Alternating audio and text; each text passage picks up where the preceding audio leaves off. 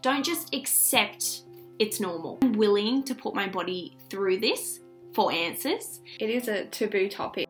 I didn't remember what being pain-free felt like.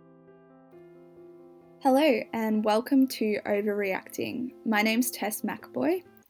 If you've clicked on this link, you probably have a good idea of who I am already. I'm a student, I'm a lifeguard, daughter, sister.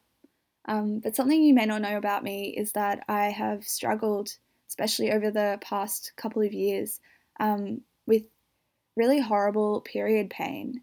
And I've sort of gone on a journey to find out where this pain's coming from.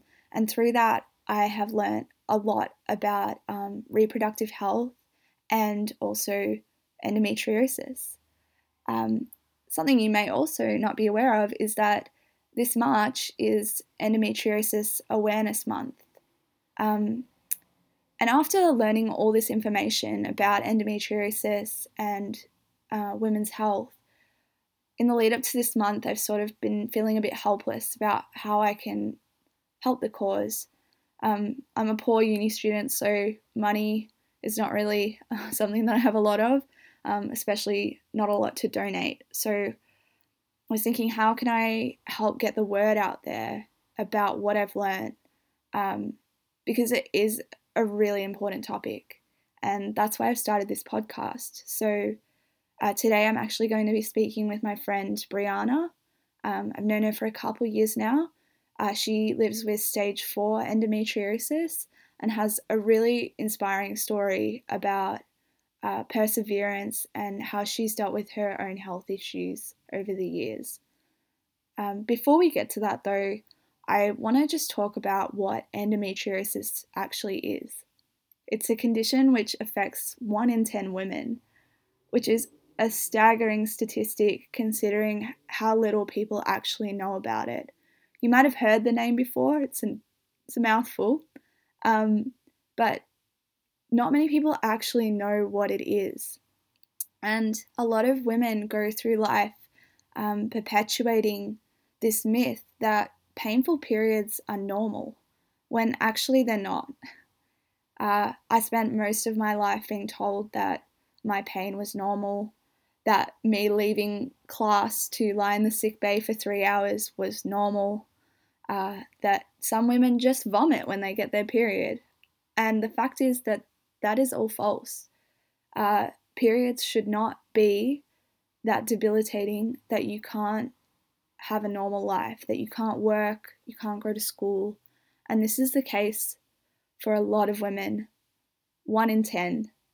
It's such a crazy statistic, I still think about it. Currently, it takes 7 years for someone to get a diagnosis, which is an incredibly long time and just proves my understanding that not that many people really know what's going on with this, with women's health in general. So 7 years to get a diagnosis. So I think talking about the condition, getting the word out there is one thing I can do to help lower those statistics. Even if we do have 1 in 10 women suffering, at least they can have some answers. So if you learn anything from this podcast, I encourage you to share it verbally on social media. Let's get the word out this March. It's also International Women's Day today. So I think it's especially important to bring this up in light of women's struggles, and that this is not the end of our fight, it's actually just a start. And I think one way we can contribute to that is by beginning the discussion around women's health. Talking with Brianna, I just want to explain what endometriosis actually is. So when a woman gets their period, a lining builds up on the inside of their uterus, and this is like a bed for a baby. So your body's preparing to have a child, so it builds up this nice little thick lining of blood around the uterus. If you don't become pregnant in that time, that lining is not necessary, so your body sheds it, and that is our period. When someone has endometriosis, that blood actually grows outside of the uterus on different body parts. So generally this is around the stomach wall, other reproductive organs like the ovaries, the fallopian tubes, But in some rare cases, it has grown elsewhere on the lungs, the brain. So it's a really invasive condition. And the blood that grows elsewhere outside of the uterus actually mimics the blood inside the uterus. So during that shedding period, that blood that's caught on the ovaries, the fallopian tubes, elsewhere, all sheds as well, causing excruciating pain. Some women don't experience any pain, and I think that's important to mention. The pain that you experience is not necessarily connected to the stage of your endometriosis. So some women experience extreme pain, but nothing will show up on their scans, which is something that I have experienced. And then other women will experience very little pain and not realize that they actually have endometriosis until they can't have children, or they are going in for a different surgery and it's accidentally found. So there's a lot we don't know about endometriosis.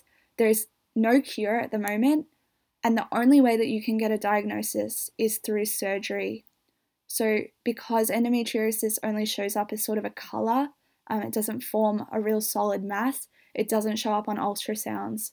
And there's more increasing technology that's able to see endometriosis, but the gold standard is through surgery. So a lot of women go undiagnosed, which is why we have that 7-year average. So it's a really important condition that's affecting so many people.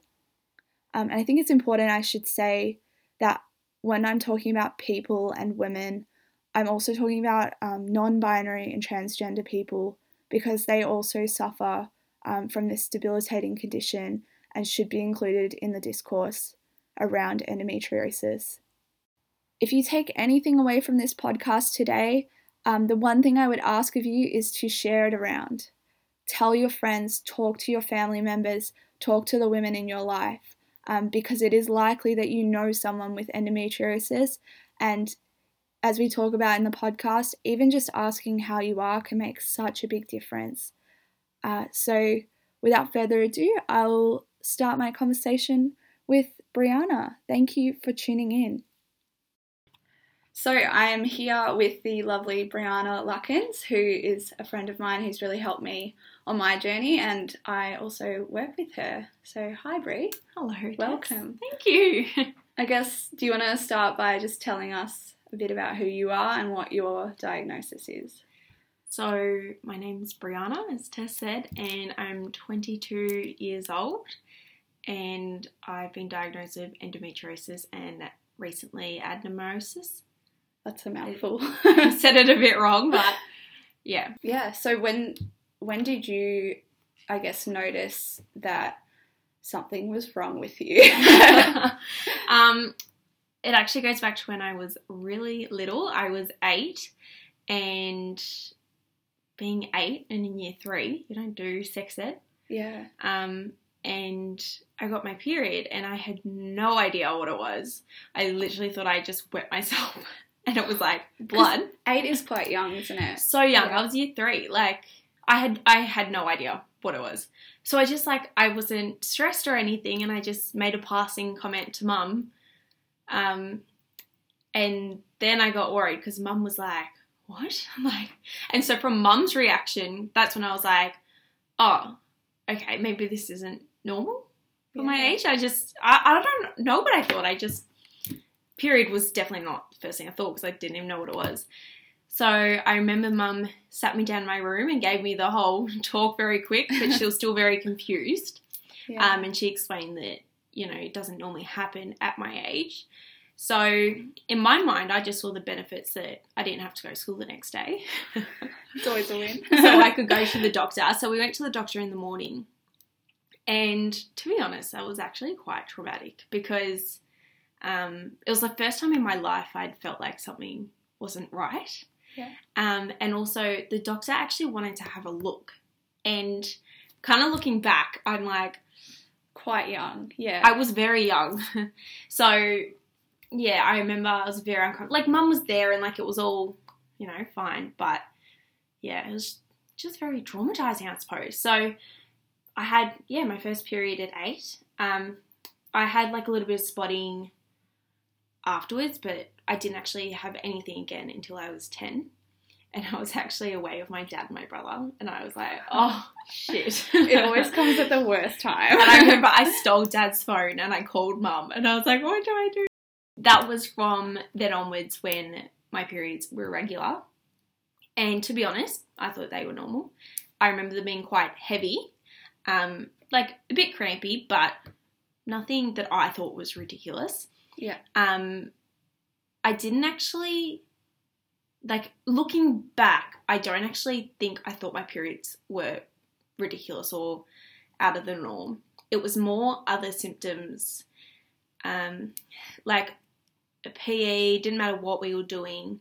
I was also a swimmer, but swimming didn't affect me as much. It was more anything running, netball. I'd always be like, oh, I've got to stitch my ovary. And everyone would look at me like I was just like from another planet, because it wasn't like a normal stitch, and it would always come anytime I ran or jumped. It was like, literally, that's the only way I could describe it. That's a really common thing as well, isn't it? Exercise is now like I know, but they say that's something that's meant to help with your symptoms, but it actually is very painful. Yeah. Yeah. And I would mention things to, PE teacher, netball coach, and no one got it. It was just like, they almost thought I was trying to get out of it or complaining, but really I just wanted to keep going, but it was really difficult for me. So I kind of kept it quiet when I realised no one was really saying anything. They were just like, it's fine, like, keep going. So I didn't really tell anyone, but I would really struggle all the way through. Because you don't want people to think that you're like a drama queen or... No, and I think that, because not that I can be a drama queen, but I can be a drama queen. I think that's what people thought. Yeah. So, and there were always those girls in high school that, like, didn't have their period, but they didn't want to do swimming sports. Did everything in their, possible power to get out of sport. Whereas I actually enjoyed it. I've always loved sport. Yeah. I wanted to keep going, and I felt, actually physically limited, but I couldn't explain that to anyone. So we get to when I was about 14. Again, I don't really remember my periods being that bad, but they were clearly bothering me enough that Mum took me to the doctor. Yeah. And, we were told it's normal, it's fine, whatever. A couple months later, Mum took me again, and that's when they started talking about birth control pill to help with my periods. So, yeah, Mum says that they were painful, but I don't know if I've just put it out of my mind. Yeah. Because it was clearly bad enough for the doctor to put me on the pill at 14, but because that's quite a young... But I relate to that. Like, when I started telling people recently about my struggles with period pain, I had friends from high school be like, oh yeah, I remember you having to go to sick bay. I remember you, like, at schoolies, you were in bed for a whole week. Like, you didn't come out. But you don't remember that. You just kind of, like, get it out of your mind. Because you don't want to be that person that's just always talking about how they're in pain. And especially in high school, you just want to fit in. Exactly. Like, you don't want to be different. Yeah. So. And I remember at the school I went to, you go to China in year 9. So I had this pill with me, but I did everything I could to make sure no one else saw it, because I felt like I would have to justify as well why I was on it, when really it helped me tremendously. And up until, probably 17, I seemed to have pretty normal periods. They were okay. I could manage them. So when I was first looking kind of at the endodiagnosis, it wasn't really my periods that were the issue. It was all the other things, like my discomfort just in general, but usually still my bowel. So we always kind of pursued, the gastroenterologists and stuff like that, because we thought it was an issue with my bowel. And that's how endo kind of came up. I was asked about my periods, and then it was like, well, yeah, actually I got my periods quite young, and then talking about the pill when I went on the pill. And that's when it was first mentioned to me, you could have endometriosis. And I was 16, never heard of it, Googled it, and all the symptoms, I was like, this makes so much sense. So you thought you had, like, IBS or something like that? Yeah, and I was diagnosed with IBS and fructose intolerance, lactose intolerance, which is actually extremely common Yeah. with people with endo, but at the time I didn't know that. So kind of I went through all that first, colonoscopies, and it all kind of came back normal. So that's why when things come back normal, they put it down to IBS. Yeah. Which is basically, you know, your bowel is spasming when you have foods that you shouldn't have, which is, in my case, the lactose, the fructose, gluten. So I follow a FODMAP diet, which also helped with my symptoms. So we went to a gynecologist, which was my first time, and, you know, we went through my history, and she basically said, I think you might have it, but you're too young, I don't want to do anything with it. So just come see me if you're still having troubles when you're 18. So that's helpful, isn't it? Very helpful. At the time. We get to year 12, and year 12 is very stressful, as it is. And I did not stop bleeding. It was maybe 3 months, and it was right near exams. So I was so fatigued because my iron was so low. Yeah. So, again, went back to the doctor, and they put the rod in my arm, which was the worst experience because I reacted with acne, and it stopped my periods, but I was miserable. So I didn't actually last very long with it at all. Yeah. Probably like a month. So I had that taken out, and then this is where kind of I started to take control of my own symptoms, you know, being now, okay, I'm 18 years old. I had just started dating my now boyfriend, Daniel, and... Hi, Daniel. Hi, Daniel.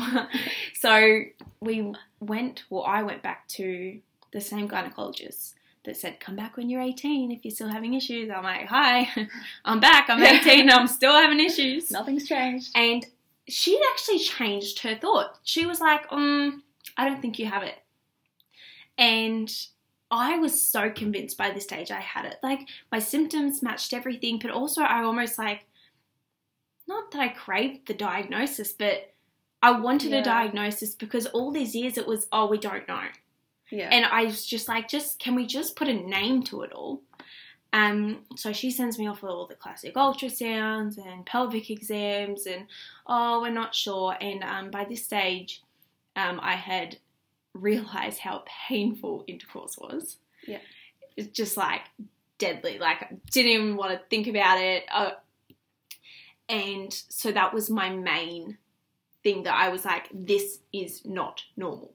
Because, you know, you never know if your periods are normal or not. Like, how do you know? You've got nothing to compare it to. Yeah. But I suppose it was the first time that I was like, okay, none of my friends seem to be having this issue. It's just me. It's embarrassing. I felt like I don't know, like I just couldn't be a woman. It's just like, not something you talk about, like, in sex ed as well. No. Like, in school, it's not something you're exposed to. Like, the thought that it might be painful after the first time. Yeah. You know, everyone's always like, it'll be painful the first time you have sex, and then after that, you'll be fine. Like, I never heard any stories of anyone having pain. So I guess you would sort of, like, minimize your pain and be like, maybe I'm just...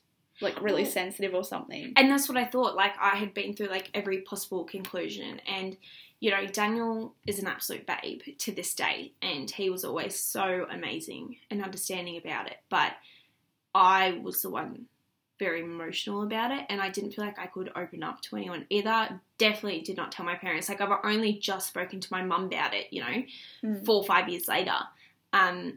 And I spoke about it to my friends, and it would just kind of like be a joke almost. Yeah. What did your gyno say? She was like, you know, well, actually, before we got to the gyno, to get my referral again, because it had expired. So I asked her for the referral, and she's like, you're 18, why do you need this referral? So I started explaining it to her, and I explained that I'd already been there. And when I mentioned how painful intercourse was, I'm so angry at this comment. She said, have you tried lube? And I was just like, have I tried? Like, I have tried everything. Like, are you actually joking? I was so angry. I remember calling Daniel, like, fuming. Yeah. So she ended up reluctantly giving me this referral. Yeah. So now we get to the gynecologist. I was explaining all this to her, and she didn't actually want to operate on me. I literally had to convince her to operate on me. I said, I'm willing to put my body through this for answers. Best case scenario, we come out of the operation and I'm fine. You know? Yes, and this is the thing that, like, a lot of people don't know about endo, is that you cannot get a confirmed diagnosis through scans. You have to go into keyhole surgery. And especially when you're young, surgeons don't want to do it because it's considered invasive. So to actually get your answer, your diagnosis, you actually have to go under the knife. It may show up on other scans, but that's not 100%. Yeah. And my scans were completely clear. Yeah. Nothing showed up on them. So I booked in for my first surgery and I had the biggest panic attack before I went in because I was thinking for the first time, I was like, oh my God, like, what if this is all in my head? Like, I'm just making this up. Maybe I am just a drama queen. And I freaked out. And Daniel was there with me. My parents couldn't be there. And he was like, just like calm down. Like he just didn't get it. He was trying to calm me down. It was just like working me up more. And then whatever, I cried the whole way in and then they finally put me to sleep. And when I woke up, I remember the surgeon had said before I went in, so they'll go in first. If there's nothing there, you'll have 2 incisions. If there's something there, we'll have to make more incisions and you'll have around 4. I woke up feeling drugged as anything. And the first thing I did was look under my sheets to see how many incisions I had. Yeah. And I had 4 incisions. And my heart was just like relaxed. Like it was just like, it was the biggest relief. They hadn't even told me yes or no yet. And then that's when I wouldn't stop asking them, was it endo, was it endo, was it endo? I was whack out of it. But that's all I was thinking. Yeah, because you don't want to believe that you're just a drama queen, but like when people are saying things like, oh, have you tried lube? Like, have you gotten an ultrasound? Like, of course you start to believe that. And it's as awful as it is to get told that you have this debilitating disease. Like, that must have been so much relief for you. So much relief. And I remember the nurse, she was an absolute babe. She was like, very calmly, yes, they found endo. Your surgeon will come speak to you soon. So as I started coming around, I was so sick. I was nauseous. I was vomiting. Really wasn't cute. Blood pressure dropped. But anyway, once I had recovered from all that, the surgeon came around. And in this like weird way, it's still so satisfying to me how shocked she was. Yeah. Because she wasn't expecting to find jack shit. And my surgery went for an extra 45 minutes than anticipated as well. And when she told me that, and she's like, look, it was actually widespread and some of the lesions were quite old as well. It was just like, okay, it's confirmed. I'm not crazy. Yeah, and you haven't been crazy for the last 10 years of your life. Yeah. So, look, we don't know when the endo started. It wasn't my first period. It was when I got a little bit older.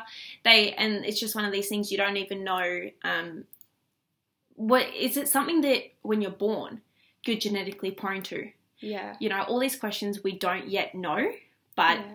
And that's why, like, this research and, like, the funding is so important because if you don't know where something comes from, how are you supposed to treat it? And that's the problem. There is no treatment at the moment, is there? About probably a month after my first surgery. So, yes, I had all these random pains, but somehow I still don't understand it myself or the specialists, but I somehow developed chronic pelvic pain after my first surgery. Constant pain. Didn't matter what I did. It was just there. And I couldn't understand it because I was like, you know, the endo's just been cleared out. I'm well far enough past the surgery now for it not to be from the surgery itself. And it was just constantly there. I'd wake up with it. I started relying heavily on pain relief. Yeah. It was a really, really, well, for the next, 12 months I'll get into, it was a really tough time for me. The toughest time I'd ever had in my life. So I ended up seeing a different specialist after 6 months because this surgeon, although I'm grateful that she was responsible for my diagnosis, even though I had to push it forward, she kind of didn't have a game plan. Yeah. It was just, I went for my checkup. She showed me the pictures. This is where it was. This was widespread. Here's the name. That was it. There was Yeah. no, so this is what we're going to do. There was no, this is a disease. She just kind of left me with that. And I remember walking back to my car and just like bawling my eyes out and calling mum because I was like, but what does this mean? Was she like a specialist in endometriosis? Because I know a lot of gynos, like they're more into the sort of fertility stuff. Yeah. And so you might go to your gyno, you get that referral, but they actually only did like a week in uni on endometriosis. So they know what it looks like. But yeah, like you said, no game plan. Yeah. And now I know she's not actually an endometriosis excision specialist. She's a Right. gynecologist who has interest in endometriosis. Yeah. So that was probably the biggest thing for me. So did you, because I think people don't know the difference between what an excision surgery looks like and what an ablation surgery looks like. Which one did you have, and can you like explain the difference? So the ablation is basically like they burn off the endo, which means it's more likely to return quicker. The endo returns full stop. But with the excision, they actually cut it out from underneath and take it out. So the chances of it coming back in that exact same area, like could be right next to it, but it's not going to be the same spot coming up. Yeah. When they laser it off, it can just grow back the same one. Yeah. So apparently I did have excisions though, Okay. in the first one, but I'm not so sure about that personally because after a couple of months, I found very simple things like just walking, stretching my arm out to get something. I got the sharpest pains. So that's why I started seeing someone different. And I had an MRI, and the MRI actually showed lesions, scar tissue, and I had a colonoscopy as well, and the colonoscopy was actually failed because I had a scar tissue wrapped around my bowel, which explains some issues I was having. Yep. And they couldn't even get through with the pediatric scope. It was that thin. So it was after I woke up from that surgery, I got referred to a colorectal surgeon, and he works with the gynecologist, the new specialist I was seeing, who actually happened to deliver me, which is a bit weird. Oh, wow. Yeah, Full bit circle. intense. Yep. Yeah. And then we get to my second surgery. So my second surgery was only 6 months after my first one, which is very unusual. Yeah. And it's a big toll on your body. Even though it's, keyhole surgery, it's exhausting. I felt like I had just recovered from my first one when I went for the second one. And yes, there was a little bit of endo that had grown back, so that was taken out, but my biggest issue was adhesions. So they said the main thing they did in the surgery was division of adhesions. And looking at my pictures, you literally see my right ovary was attached to my stomach wall, my bowel was pulled over here, I had something wrapped around my bowel, everything was just stuck everywhere, which explains why I would literally stretch my arm out and I would get the sharpest pain. Because everything was connected. Everything. Yeah. So anyway, we had the second surgery, and once again, pain was still there. And he said, look, there's no other gynecological issues inside, which turns out was false, but we'll get to that. And he's like, we can either refer you to a pain specialist or you could try a naturopath path. And I've always been one of these, like, anti-naturopath kind of people, like anti-natural healing, if I'm perfectly honest, because I'd never understood how. But I was like, I don't want to go to a pain specialist because it's just going to be like, let's just top you up with medication. Yep. And I was also by this stage, second year uni into my nursing degree. So I was also a bit more aware of medications and the effects than probably the average person would be. So I went to the naturopath, found this legend in Coburg. So I would travel, I would hike over, and it was just amazing. As I said, I was so skeptical, and I drank this, what I would call potion in the morning, and it tasted like absolute shit. And all of a sudden, I started feeling better. Yeah. Every single day, better and better and better. And it was so emotional for me. I remember in my first appointment with her, she said very casually, hopefully in 6 months we'll have you pain-free. And I burst into tears. I was Yeah. an absolute wreck because the idea of being pain-free was just so overwhelming for me because I didn't remember what being pain-free felt like. Yeah. You know, I just wanted to go back to my pre-diagnosis of not knowing. And then you're also thinking, well, I was sure I had these symptoms, but I was kind of okay before my diagnosis and my first surgery. Like, what changed? You know, like I felt like I'd actually done something worse by going ahead with the surgeries. It's like you got that answer of what it was, but now that you know what it is, you're like hyper aware of it. And then you've got those extra complications that would be so like mentally draining. It was completely mentally draining. And as a result, I changed myself. I didn't want to see my friends. You know, I had Daniel there, but I wasn't happy. I was just miserable inside, and I didn't really open up to anyone about that. I would cry a lot, and like it would kind of just, and it always has been. I'm just an emotional gal, like always have been, always will be. But also, like, I don't know. I feel like that's a thing that people who experience chronic pain, they say that, oh, I'm just emotional, and women often get put down as just being emotional, but that's not it. Like, you're actually living day to day in incredible pain. You're waking up where other people just wake up and get on with their day. Like, and the pain's already there. It's completely different. It doesn't leave you alone. And I would cry for nothing. I would literally see a flower on a tree and just cry. Like, it was ridiculous, but it was horrible. It was a horrible time for me. At this stage, I mean, my family and I, and even me, I didn't know that much about endo at the time. I know a lot more now. I obviously don't know everything. No one knows everything. But even the doctors don't. I didn't have enough education on it. Yeah. I felt like, you know, this word had just been thrown at me, but there was no, this is what it is. This is our game plan. Yeah. And this is how it's going to be okay in the end. I wasn't told how it's going to be okay.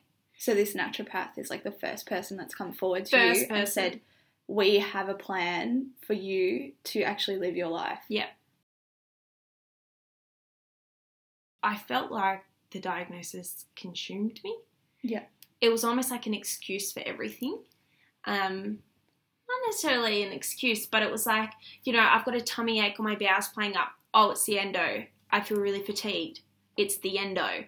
You know, it was almost like my answer for everything. So it actually got to the point that Daniel and I, we actually broke up for a bit because I had just changed as a person, and as a result, he had fallen out of love with me a little bit, and I had fallen out of love with him. Yeah.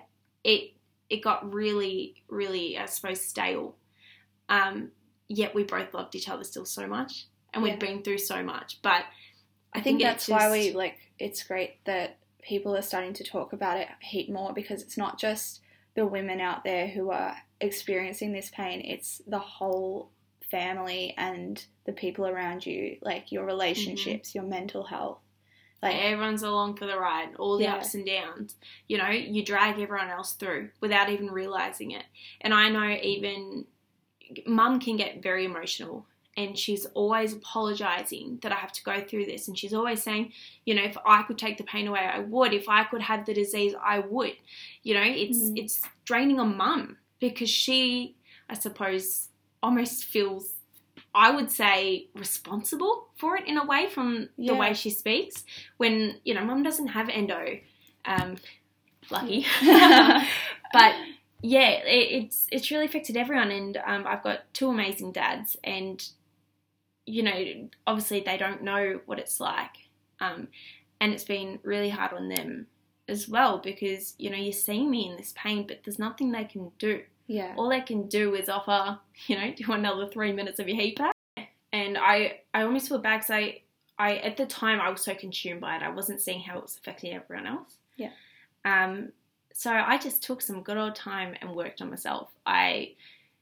You know, that time that Daniel and I weren't together was a really difficult time, but it was, I think, the best time, because, I could just, literally just work on myself and trying to overcome, you know, I'm Brianna. I'm not the girl with endo, you know? Yeah. Like, this is me. So Endo let's fix isn't this. who you are, it's part of your life. Yeah, and that's what it came to. Yeah. It was, Endo was part of my life. Endo runs my life. So yeah, it took me a while. I focused on my friendships a lot more over that time, and I started kind of talking about my endo a lot during that time. I had kept it pretty quiet, and I'm an open book. Like, I will tell you anything, but I kept it really quiet. I was embarrassed by it because I also felt like other people would feel uncomfortable Yeah. talking about it. It is a taboo topic. Yeah. 100%. Anything to do with women's reproductive health is not really spoken about. People don't want to talk about Yeah. it, especially men. And I've kind of loved how, you know what, I'm going to say all my guy friends are probably more on it than a lot of my girlfriends. Yeah. They always ask me how I am, if they can do anything, and even at work it's been a massive change, and I'm so glad that I found the strength to talk about it.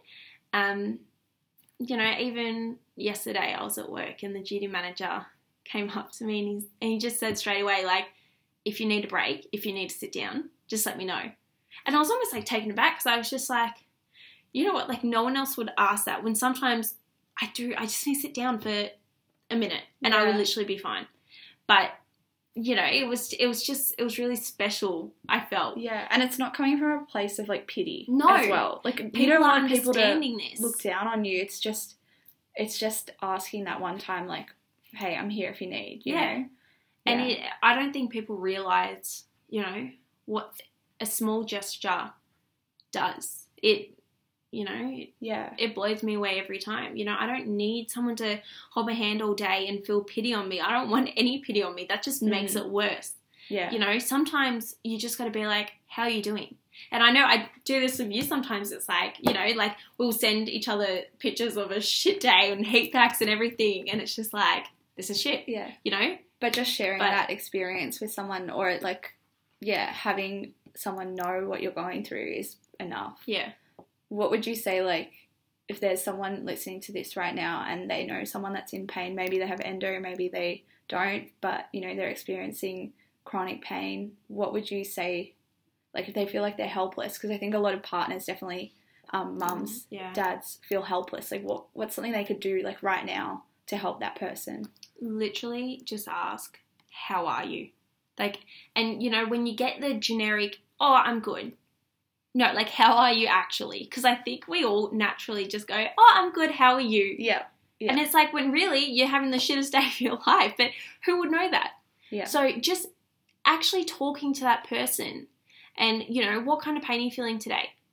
Okay, just so that person can just say it out loud. You don't need to do anything. We don't expect you to do anything. But it's almost just having someone to listen, I think, is the biggest thing. You don't need to have the answers. And especially if you just say something like, I wish I could help you. Yeah. But I can't help you. And if you talking to me helps you, talk, you know, just spill it out, because it makes a massive difference. And I think that is what's helped me get from this, quiet, I don't tell anyone. It was literally almost just between Daniel and I. Yeah. What was going on. And no wonder that was such a burden on your relationship. Yeah. If that's the only person you can talk to, obviously that becomes your world. And literally, that's a big thing for one person to take on. Yeah, exactly. And especially at such a young age, Yeah. We were 18, 19, 20, like 22 now, going on 23, but that's a young age, our first major relationship. And so just, I think talking has, I'm not going to say healed me, but healed me, if that makes sense. Yeah. Like, I don't know, it's just talking has helped me. And the fact that you talk about it, right, meant that I could actually come to you when I thought I was going through similar stuff, so you're actually creating a discourse for other people to step forward, even just explaining that you're in pain is enough for someone to go, oh, actually, maybe my pain isn't normal. Yeah. And that's such a big myth, isn't it? Because my whole life I've been told that period pain is just normal. And some women have it bad, some women don't have it bad. But actually, like, the pain itself it's fucked. Yeah. Like, it That's literally the best way to put it. It's fucked. Yeah, and people need to, like, once you hear someone else talk about how it's fucked, then you're like, oh, maybe I'm not crazy. And it allows other people to step forward and actually try and get some sort of, even if it's not a diagnosis, at least get that support from your partner, from your parents, friends, you know. So it's a really powerful thing that you've done. I know it's helped you personally, but you've actually helped other people. I hope so. I mean, if I can talk about it and that helps people, well, that's what I'll do. And, you know, there was this one girl I was on a nursing placement with, and she was really struggling with pain. And I started asking her a bit more questions about it. I was like, if you don't mind, but, you know, both being nurses, we were like, la, la, la. Yeah. And she was saying, you know, how painful her periods are and everything. I was like, you do know that's not normal. And she was almost like, look at me like I was an alien or something. She was like, what? Anyway, a couple months later, I get a message from her on Facebook. And she said, thank you so much. I've just had my first surgery and being diagnosed with endo. And to this day, nothing else has made me more proud. Like, I was like, thank goodness. Because I could have just, you know, stood there like thinking, yeah, well, I get pain too. Yeah. You know, or I've got this worse than you. Well, no. Yeah. And I think sometimes, even last night, my sister is on her period. Sorry, Tess, I knows now. But, you know, she was really struggling with cramps. But the first thing she said is, oh, I can't complain to you because you've got it worse. And I said, no. Complain to me. Like, if you've got cramps, if you're in pain, it's not a competition. No, like, let's talk about that. And I've had a lot of comments like that. You know, people have naturally said, like, oh, I'm having a really bad day with my period today. And then they realise who they're talking to and they're like, oh, I know it's like nothing on your pain. And it's like, no, like, how do we know that your pain's not worse than my pain right now? Like, we should just start talking about it. Whether you have painful periods or not, let's start talking about periods and reproductive health and vaginas and actually using the correct terminology and not just, like, hiding in the staff room sobbing. Literally, done that a couple times. I think everyone has. I mean, you know, even if it's not period related, I think everyone's had moments where you just feel like, if only one person asked me if I'm okay. Yeah. You know, simply and that would just be feeling overwhelmed. Yeah. You know? I want to ask, if there's someone listening to this and they're feeling period pain, ovulation pain, anything in general, and they have that suspicion that something's not right, because often your gut tells you. Yeah. What would you say? What's your advice to them? Go to the doctor and be that queen bitch. You know, you demand. Don't take their word because they're a doctor, because they've studied all these years. Don't just accept it's normal. Yeah. If you feel like it's not normal, and I feel like most people I've spoken to with endo had that gut feeling, this isn't normal, persist with that. And just say, and you know what, keep going to different doctors until you actually find someone that's willing to listen. Because that's what I did. Because let me tell you, Dr. Lou, like, I haven't gone anywhere near it. So just persist and just, you know, believe it in your gut. Let's cut down on that 7-year statistic. Yeah. Let's make it one diagnosis straight away. ASAP. Yeah. So fight for your pain. Yeah. That's basically. and talk about it. That's why we're doing this. Yeah. It's super uncomfortable for us, but... So uncomfortable. But I think the message that you're sending is really important, and I think you think about that 1 in 10 women are experiencing this pain. Is it 1 in 10 people presenting it? No. So that's the sort of gap we need to be filling, and the only way we can do that is by talking about it. So thank you so much for coming and talking to me. Yeah. I don't know how you end these things. I don't know. See you later, guys. So that concludes my discussion with Brianna. Thank you so much for tuning in to this podcast. As you can tell, this is a really important topic, and I hope that you learned something and that you can go out into the world now and feel confident talking about it, raising awareness. And please, if you do have some money to spare, I will leave a link nearby for you to donate to Endometriosis Australia, because as you can tell, there's so much funding and resources that need to be poured into this, and we can all be a part of that journey. So I hope you have a wonderful rest of your day. Thank you so much for listening.